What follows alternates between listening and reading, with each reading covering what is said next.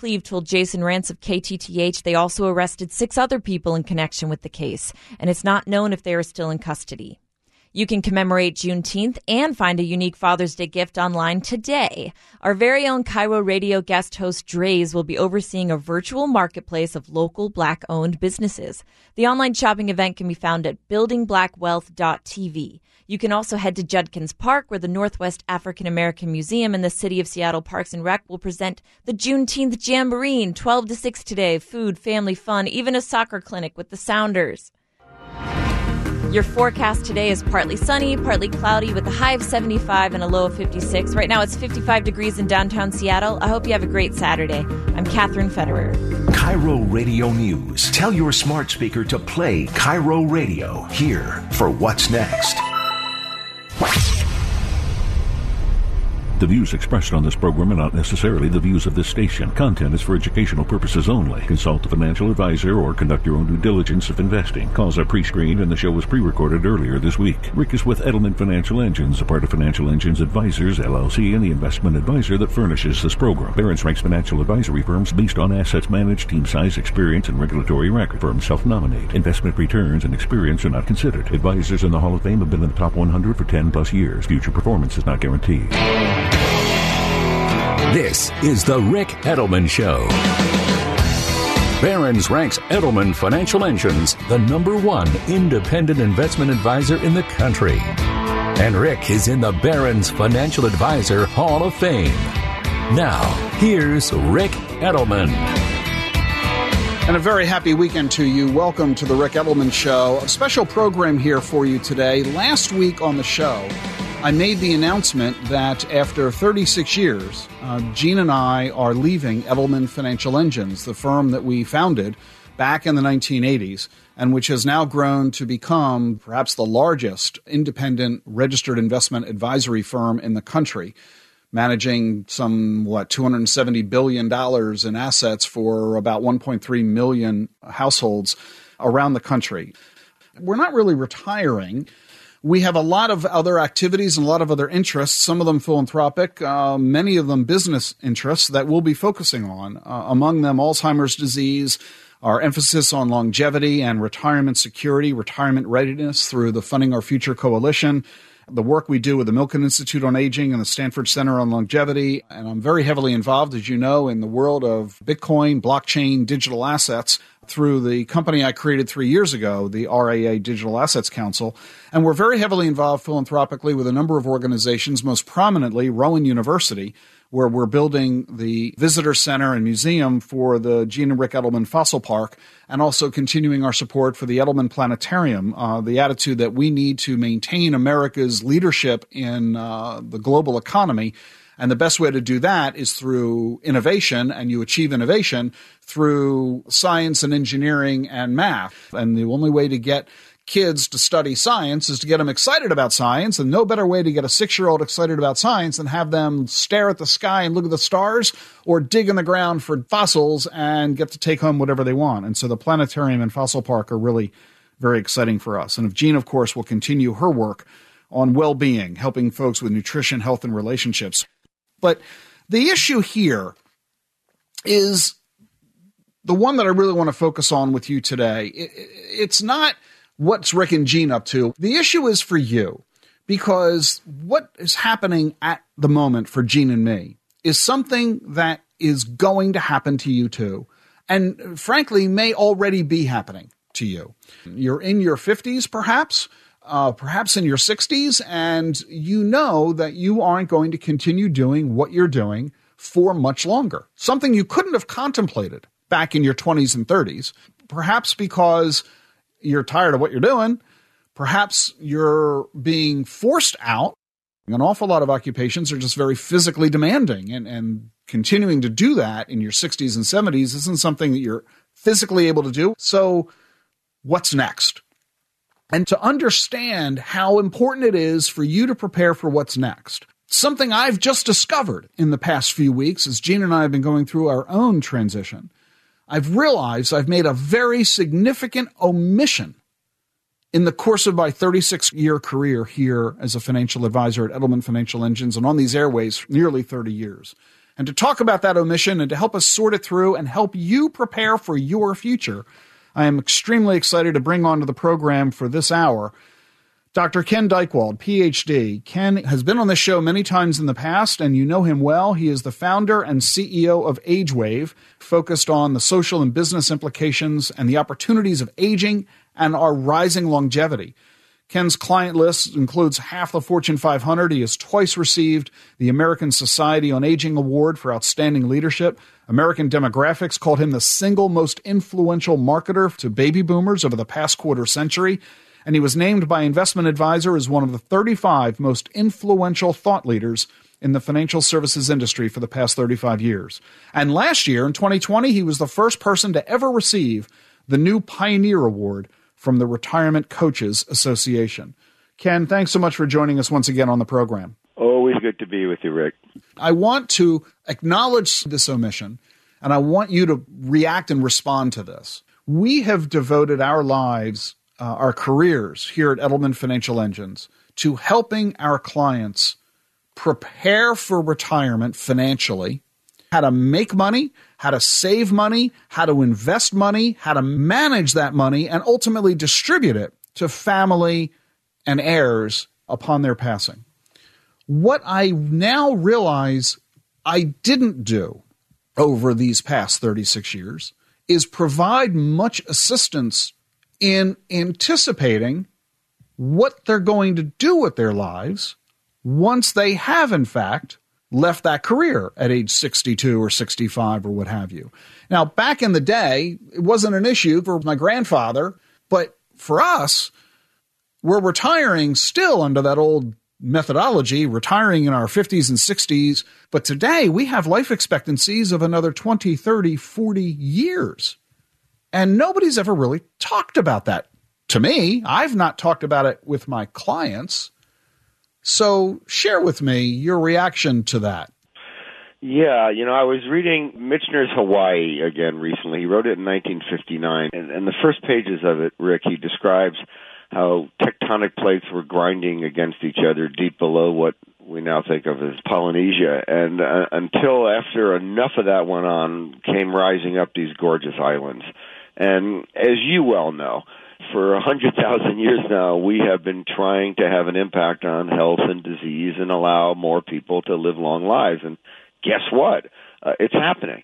And so exactly as you say, that when our grandparents reached retirement age, they were pretty amazed to know that they had lived that long and were just kind of appreciative of that. And they knew they might have a couple of years of wind down before, their batteries expired. Our parents' generation, they began to have a little bit of time, maybe 10 years they imagined their retirement would be, and they kind of viewed it as a vacation. That was the idea of retirement. If you like going fishing, well, then you'll have more time to go fishing. If you like golf, you'll have more time to play golf. And if you like to walk on the beach, you'll have walk on the beach time, round the clock, 24/7, 365 days a year. But you landed on it, and you and Gene are right in the middle of it now, which is that, wait a minute, if you're in your early 60s, and for one reason or another, you're kind of shifting yourself out of a career, you literally, Rick, you may only have a week in your life, but you may have 35 years in front of you. What the heck are you going to do with yourself? And it's not just a matter of how am I going to fill my time. By the way, last year, the average retiree watched 47 hours of television a week. So that's not so great. So let's think big for a second. Let's think Edelman-like. If you knew that you're going to have 30 or 35 years of life and you have the smarts that you have and the wealth that you've accumulated and an intact and loving relationship and big ideas about all sorts of things, from technology to exponential thinking to longevity to Alzheimer's disease to blockchain and cryptocurrency, if you knew all of that, what might you turn yourself into in the years to come? And what I want to tell you is that, there's 70 million people today in America who are retired, and every day 10,000 more retire. And this is a highly educated, highly motivated generation of people. And I think a lot of people are scratching their heads and saying, wow, who am I going to be next? And how does one reinvent oneself? And how do you figure out if you want to work full-time or part-time? And does it matter if you're getting paid? Because there's a lot of pro bono and volunteer opportunities that could really change the world. So this question of what's a financial advisor to do, which you mentioned, I think in the years to come, financial advisors will not only talk to you about your money, but your life. Or there's going to be universities and academies and summer camps so that people can reinvent themselves in their retirement years, because you have a lot of people now heading into a period of life that never really existed before, that offers incredible opportunity, and yet most people aren't sure what to make of it. And I think that that's the fascinating element of this, and we're going to pick up this conversation right where we're leaving it off. When we return here on The Ric Edelman Show, we're going to continue chatting with Ken Dykewald, the founder and CEO of AgeWave and the nation's preeminent expert on aging and longevity in America. Stay with us for more here on The Ric Edelman Show.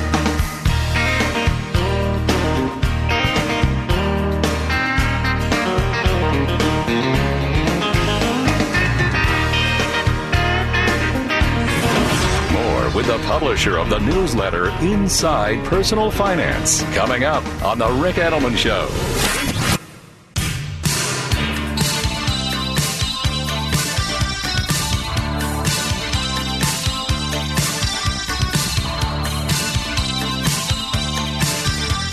Welcome back to The Ric Edelman Show. We're talking with Ken Dykewald, Ph.D. He's the founder and CEO of AgeWave and the nation's preeminent thinker on aging and longevity. And we're talking about the notion that we spend an awful lot of effort in our country helping our children prepare for their future. We get our kids into reading and writing as quick as possible. We get them into preschool. We get them then into elementary ed. We focus them on planning for a college education or into the trades. We get them focusing on their career to develop skills and knowledge so they can earn a good income, have a good living, save a lot of money. They achieve that goal, and at age 60-something, they're done. Except that they're not done. They're only barely in middle age. The work that we're doing at Stanford's Center on Longevity and at the Milken Institute, Ken, you're along with me on the advisory board at their Institute on the Study of Aging, and it is commonly acknowledged within the experts of this field, including you, Ken, that people alive in 2030 are highly likely to be living to age 100 and potentially even longer than that. So if you're retiring at 60, 65, you're really barely in middle age. And we haven't prepared anybody for that fact because it's such a new phenomenon.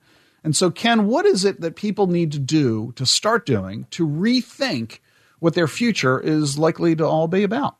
First of all, it's a fantastic opportunity we all have. I mean, some of your listeners might think, oh, no, what am I going to do with all that time? And am I going to have enough money? And do I like living where I'm living? And is my marriage the one I want to be? I mean, you know what? Those are all real questions.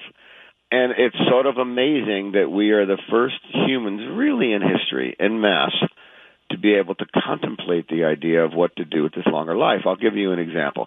When John Glenn, decades ago, announced that he was going to go back up into space at 77, I was asked if I would provide commentary on one of the networks. And I did, but right before that, I watched him be interviewed. And a lot of the young reporters were saying, hey, don't you think you're a little old for this? What happens if you have a heart attack? How come you're not puttering around the house? And Glenn turned to these reporters, and he was a tough guy. I knew Glenn.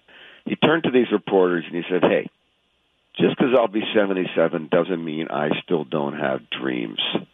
Wow. And, Rick, I got to tell you, when I heard him say that, I thought, you know what? I think a lot of us think only young people have hopes and dreams.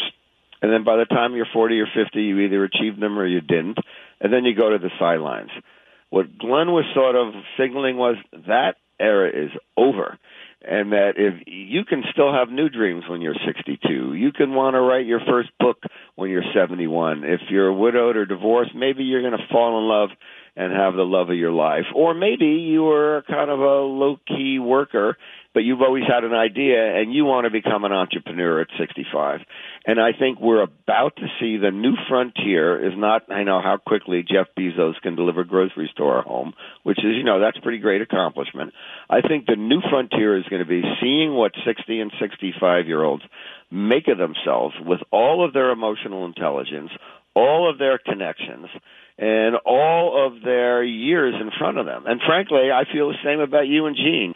You're a singular guy, Rick. I mean, who else on this planet has had their finger on the pulse of the economy, of people, of investing, and have tried to do good while you're doing well?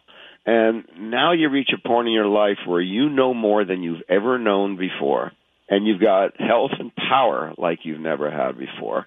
And so I would hope, as your friend and as an admirer and as a fan of your teachings, to think, oh, I hope you don't just sort of wind it up, because you've reached the top of your game. One of the big, I would have to say, dumb mistakes we make in this country is we take people when they're at the top of their game, and then we move them to the sidelines. And, I mean, that's just plain foolish. Now, I think young people are great. They got great energy. They're attractive. They come up with cool new ideas. But honestly, if you think that you can just sort of move 60-year-olds to the sidelines because that's what we did in the 1950s, you're missing the future. I do want to say one other thing about this, and you touched on it. My kids are now 31 and 34. By the way, both fans of Ric Edelman. When they were coming through high school, there was a huge amount of attention placed on, okay, do you want to go into the military? Do you want to start a job? Do you want to go to college, small college, big college? How are you going to pay for it? What are you going to study?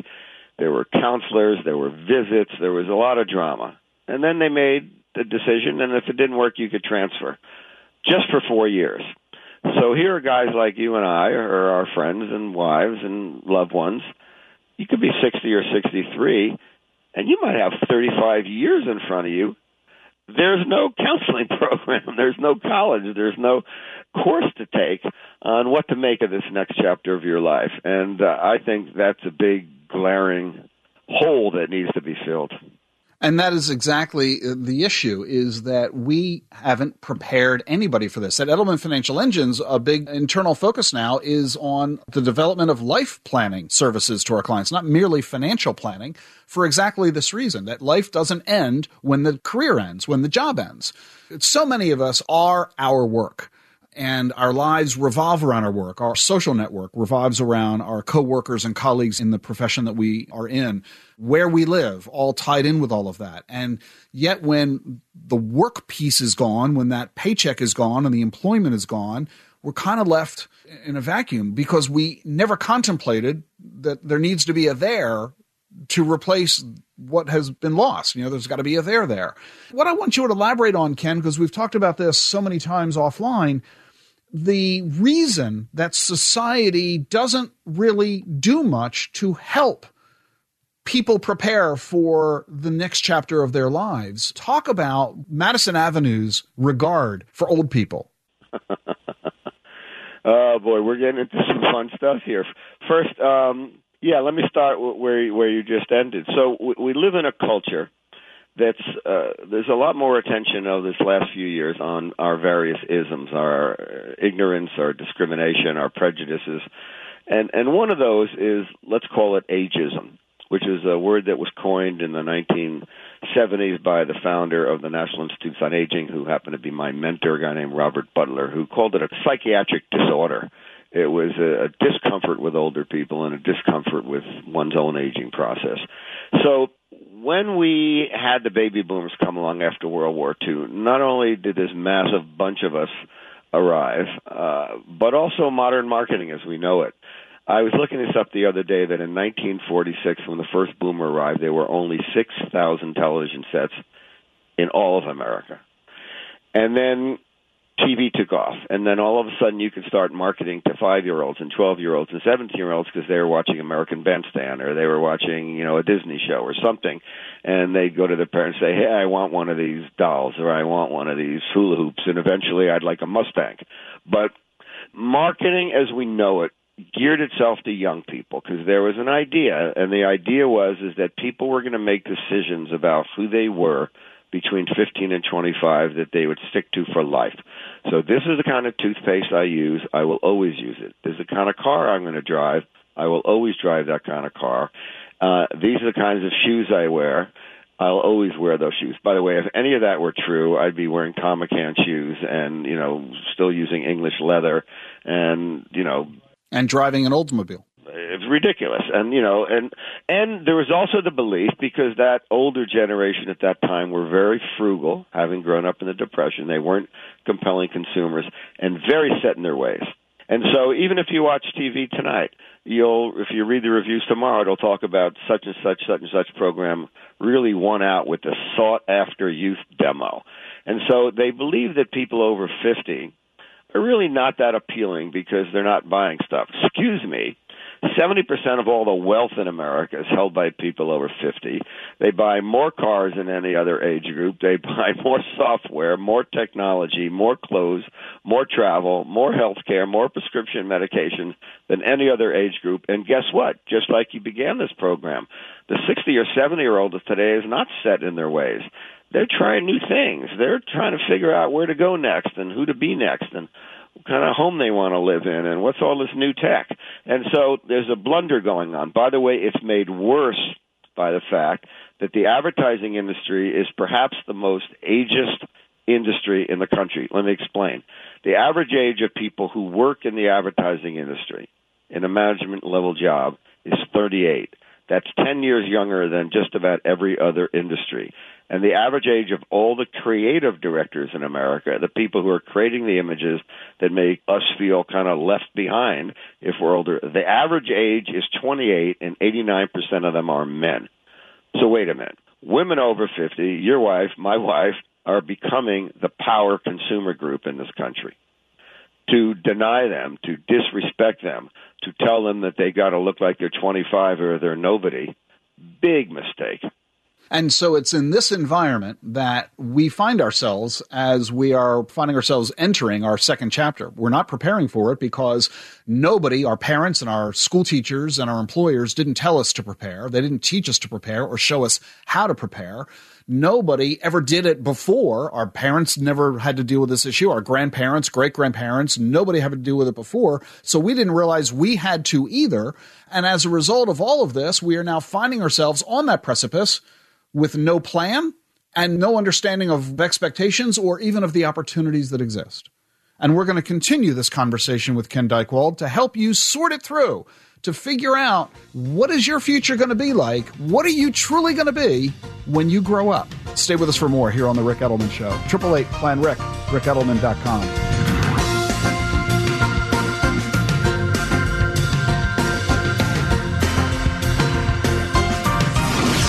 With the author of the New York Times bestseller, The Truth About Your Future, coming up on The Ric Edelman Show.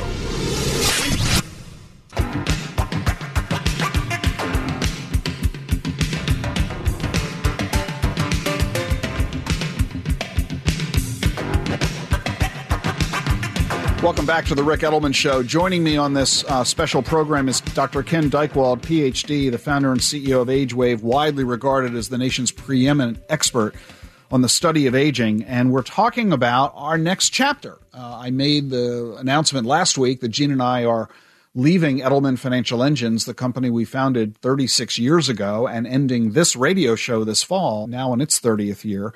And we are embarking on what's next. I just turned 63. Gene's younger than me, and I'm barely in middle age because all the scientists in the field of geriatrics and medical innovation are all saying that people alive in 2030 can be expected to live to age 100 even longer, 110, 120. And so at age 63, I'm barely halfway there. And nobody has ever prepped me for this, not even me. I'm an award-winning financial advisor.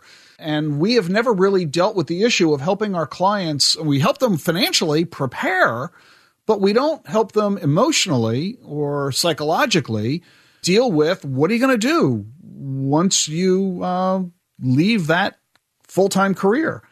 Yeah, let me land on a couple of those great points just efficiently. First of all, a lot of us decided on a career when we were too young and kind of dopey to even know what life was. I mean, think about it. Most of us have spent our lives doing what some 19-year-old version of us thought would be a great way to spend our life. Or we were trying to please our parents, or we didn't know what the options were. You reach 50 or 60, and I like to call it, rather than middle age, I like middle-essence, because I think it's a time of vital kind of reimagining. I think when you get to be 50 or 60, Rick, this may be a surprise, but it's possible that your best work and your best life may be what you do next. And that's a tricky thing because what you've been doing over the last 35 years is amazing. But it's possible that it's been a warm-up for what's coming. And I've met more and more people. I'll give you an example. I'm very close friends with President Carter, and I've actually met a number and worked with a number of the U.S. presidents, Democrats as well as Republicans. I spent his birthday with him when he was 79, President Reagan, and I worked with President Bush on things. But here was Carter, who most people would agree was an okay, not great president. But he was a fabulous former president. Yeah. He became an amazing author. His Habitat for Humanity projects, his humanitarian efforts around the world. So here is a guy that after his career ended, and ended unpleasantly, he came into himself. More and more, I think we're going to see people who, whatever they did, whether they were successful or not, they're going to find that in their 50s or 60s, they know themselves better. There are new options. They may decide they want to play the piano because when they played when they were young, they liked it, but nobody told them they're any good. You know what? Who cares? Or they may decide that they've got some entrepreneurial idea. I'm sure some of your listeners who've been working for some company or some corporation have got a better idea that they've been harboring. You may be surprised to know that the most successful entrepreneurs in America are not the young whiz kids in Silicon Valley. In the last 20 years, the most successful entrepreneurs in our country have been between 55 and 65 years old. But they don't make the covers because of that youth. You know, we want to show the young, cool whiz kids. It's those middle-aged people who are retiring from the military or from public service, or they got let go of by a job and decide, you know what? I think there's a need for this, and that's what I'd really love to do. I'll say one other thing, that not everybody wants to work full-time in their later years. Maybe part-time, maybe working on gigs, maybe being involved with a project, or as you've done, Rick, you've created sort of a portfolio. You know, I've watched you now through our friendship for years. It's not just that you are a something. You've got sort of a portfolio. Wait a minute, this guy is what? He's the leading financial advisor in the history of planet Earth, and also he's built a dinosaur park? And wait a minute, he's also building a planetarium? Wait a minute, he's funding Alzheimer's research? Wait a minute. You are creating a portfolio of interests, and I think we're going to see that more and more, because in a short-lived world, you had to pick a career and stick to it in order to kind of, build your skills and make some money. But in a longer-lived world, you get the chance to have a portfolio of interests, and some of the new ones may even be more gratifying than the ones that people had when they were younger. It is fun. You're absolutely right. I've often said that it is silly for people to fail to apply to their careers the fundamental strategies that they apply to their investments.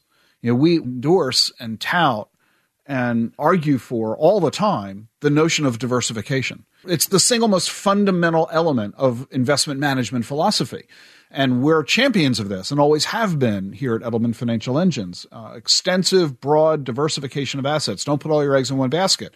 And our clients own an incredible array of stocks, bonds, and the mutual funds and ETFs that invest in them, and exponential technologies, and they'll have exposure to emerging markets and foreign assets and natural resources and precious metals and on and on and on.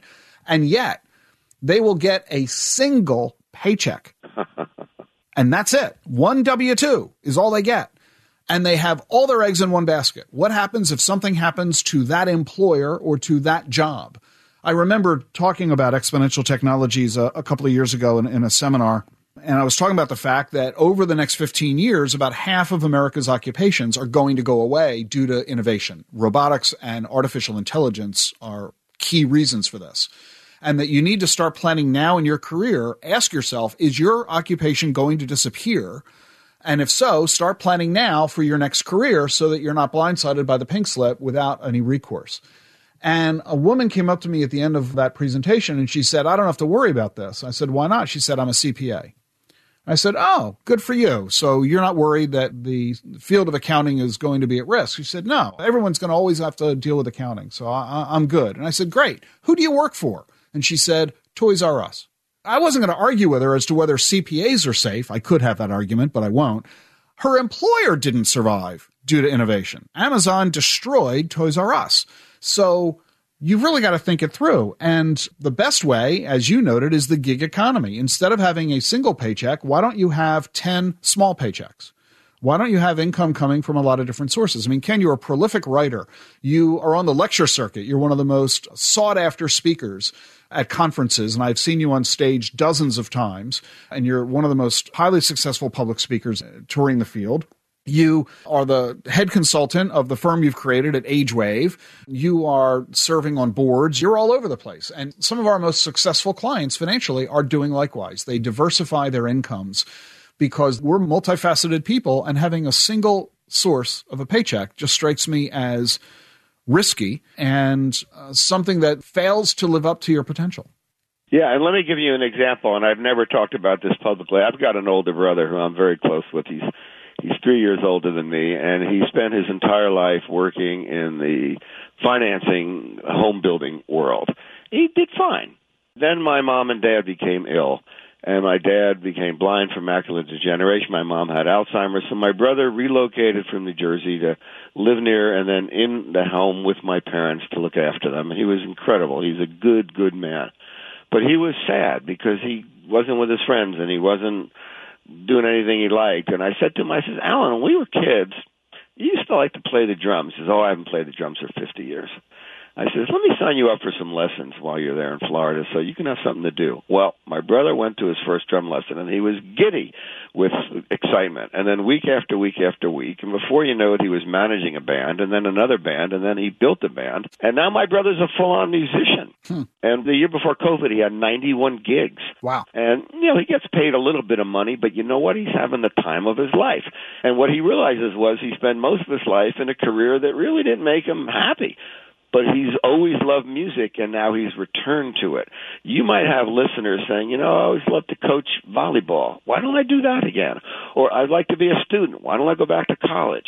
Or, there are so many ways that we could reignite ourselves, and I think that's part of the challenge, that rather than being on automatic pilot, each and every one of us has got to say, hey, if I'm going to think about doing what I want to do, what's going to bring me pleasure. And as you said, during COVID, more and more people came to grips with the idea that how do I do things that really matter, that life is short and wasting my time or wasting my skills is not what I want to do. What would I really like to do that really matters? And by the way, sometimes when people reach their 60s, it's not even about the money. It's about doing things that are stimulating and feel like they're, lighting up all your burners. And when we come back, we're going to continue our conversation with Ken Dykewald, the founder and CEO of AgeWave, the nation's preeminent thinker on aging and longevity. And we're going to talk about a new study you just released this week about how people are reacting to the pandemic. So stay with us for more here on The Ric Edelman Show. 888-PLAN-RIC, RicEdelman.com.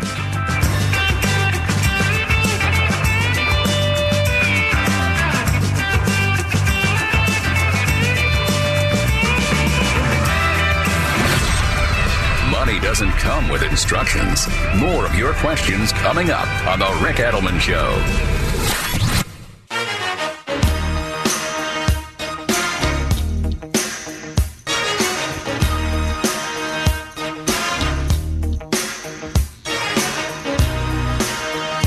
Welcome back to The Ric Edelman Show. My special guest, Dr. Ken Dykewald, the founder and CEO of AgeWave. He's the preeminent thinker, gerontologist, and psychologist on the area of aging. This radio show's been on the air for 30 years. Ken, never in my radio career have I had a single guest on for the entire hour. So thank you, my friend, for doing that with me today. Thank you. I'm flattered. You just released from AgeWave this week a study on what the pandemic did to people emotionally, psychologically. 76%, according to your research, say that the pandemic has gotten them to focus on what's most important in life. And 63% are giving themselves an A or a B on spending their time in purposeful ways. That's a 13% increase over last year. Talk about, perhaps I've been trying hard to find it, the silver lining in the pandemic. Yeah, and first I want to thank, we did do this particular study in partnership with Edward Jones. I know that they're a competitor of Edelman Financial Engines, but hey. That's okay. Here we are. There's a few things that we learned. First, over the last year, we've now studied about 14,000 Americans, and we've been tracking how they're doing as a result of the pandemic with regard to what we're calling the 4 pillars of the new retirement, and that's finances, as you know, important, but also family, health, and purpose. And here's a couple of 3 of the highlights. First of all, everybody got dinged pretty hard, as we know, financially, but the people who got hit the hardest were young people. Interestingly, older people, retirees who had the safety nets of Social Security, Medicare, market value, $12,000 a year, and 78% of retirees own their own homes, which is a good thing. All of a sudden, we found that young people were losing their jobs, losing their health insurance, homeschooling their kids, in a terrible time. And so young got hurt more. And then we learned that older people had a kind of a gratitude, a resilience. We often like to portray older people as, they're falling down and can't get up. Quite the opposite. We found that during the pandemic, older people were standing taller and feeling more emotional intelligence and more power within their family and communities. What's another thing we notice? What's people's biggest financial fear? Health and long-term care costs. What? Well, yeah, because people have been watching friends and relatives in nursing homes or in home care, or they're realizing our healthcare system falls really short. The average couple on retirement day needs $450,000 out of pocket to cover for health and long-term care costs. That's been a wake-up call. One other big realization, that older people feel like they're not being put to good use. About 90% of the retired population in America say, you know what, I could be doing so much more for my community and my family and the world at large, but I don't quite know how to plug in. And then we asked them, okay, how many hours a week would you like to help or volunteer? And the average was about 3.3. You add that up over the next 20 years, it's about 238 billion hours of highly skilled, intelligent, emotionally intelligent time waiting to be put to good use. And the last thing I want to say is that it's a different mosaic, Rick, coming out of COVID we've seen in our study for men and women. Women had their confidence smashed during COVID, and it never came back. Men's got hit, and it's been rebounding with the market. Women live longer than men, and they don't get a lot of education either about how are you going to handle things if you outlive your husband, and who's going to manage your money, and do you feel comfortable with your financial advisor who maybe hasn't paid much attention to you? And the other thing I want to say, and this may be startling to you because you're such a master at understanding numbers, if you take that 82 cents on a dollar, the women's pay gap, and you roll that over a lifetime, it becomes a $469,000 pay gap just by being a woman. And then if you add in the fact, like we've seen during COVID, that women will be the first to have to care for their kids or maybe even a husband or a parent, that those career interruptions can take another $500,000 out of women's earning potential over the course of a lifetime. So here you have women who are going to outlive men, whose confidence has been damaged, and who really have a lot more hard work to do to try to get their retirement savings up to par. And I think that this is a time that we open our eyes and we realize that the future generations of women are going to increasingly be the powerhouses in with regard to managing money and families and even activities in communities. Hey, and by the way, I know your wife, and I know that a lot of people think you're all that, but all those who know the Edelmans know that it's really Jean that's the wise one behind your team. Yeah, there's no doubt about that, as everyone who knows me and Jean is well aware. Ken, you're now 71 years old. You've written 17 books on aging and longevity over the past 45 years. Now you've just written a memoir. Talk about your memoir, and why'd you write it, and why now? Well, yeah, I got sort of nutty productive during COVID. Last year I published a book called What Retirees Want, a holistic view of life's third age that's meant to be all the things you were referring to, kind of a map for what about housing, what about recreation, what about school, what about romance, what about, money. But I will tell you that the memoir was an odd one for me, and here's what sparked me to do it. We were doing research at AgeWave a few years ago. By the way, the memoir is called Radical Curiosity, One Man's Search for Cosmic Magic and a Purposeful Life. What got me writing it was, first, my dad passed away about 8 years ago, and I love my dad. We butted heads a lot, but I missed him. And it made me realize that at some point, my time's going to come. And I had been doing research on inheritance. And in the world of financial services, we view inheritance as simply the dividing up, the assets and real estate and so on. But in religious traditions in the 1500s, they believe that every person should have both a material will, this is what I own, this is how I want it distributed after I'm gone, but also everyone should have, it was an odd phrase, but an ethical will. An ethical will was that it's up to each of us to gather our lessons, to gather our stories, to gather what we might have learned from our lessons about how to be a better person or how to be more successful or how to be a better dad, and make those available for future generations. So I thought, for my kids, and maybe one day if they have kids, I'm going to gather up my lessons. What did I learn from President Reagan? What did I learn from John McCain? What did I learn from Maggie Kuhn, the head of the Great Panthers? What have I learned from trying to be a businessman? And what emerged was that a lot of my friends who knew I was working on this, first of all, they said, we've never seen you have more fun writing than you did gathering your life lessons. But they also said, Ken, this may be your best writing. It's kind of from your heart. And these lessons have relevance not only for other baby boomers, but millennials too, because you've taken a lot of risks in your life. People have said to me, and you've gotten to learn from some great teachers. And since we're all on the path of self-discovery, why not make your lessons more available as a memoir?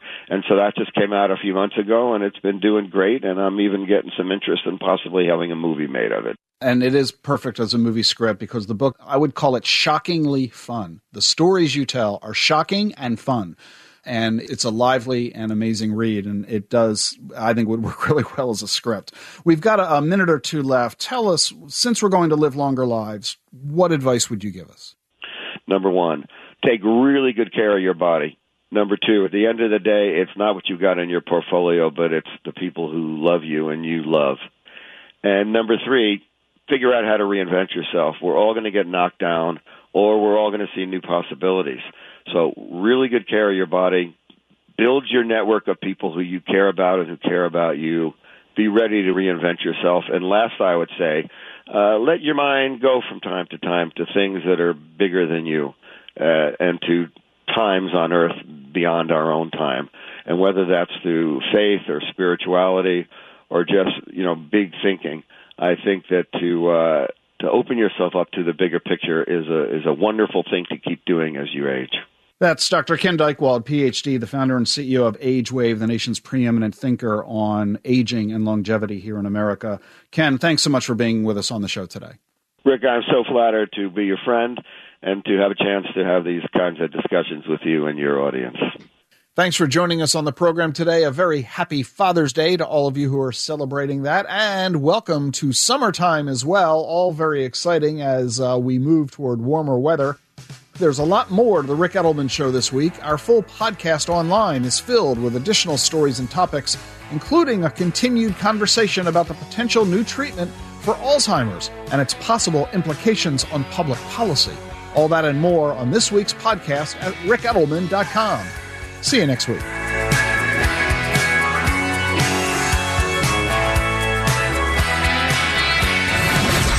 Get the truth about money every weekend on The Ric Edelman Show.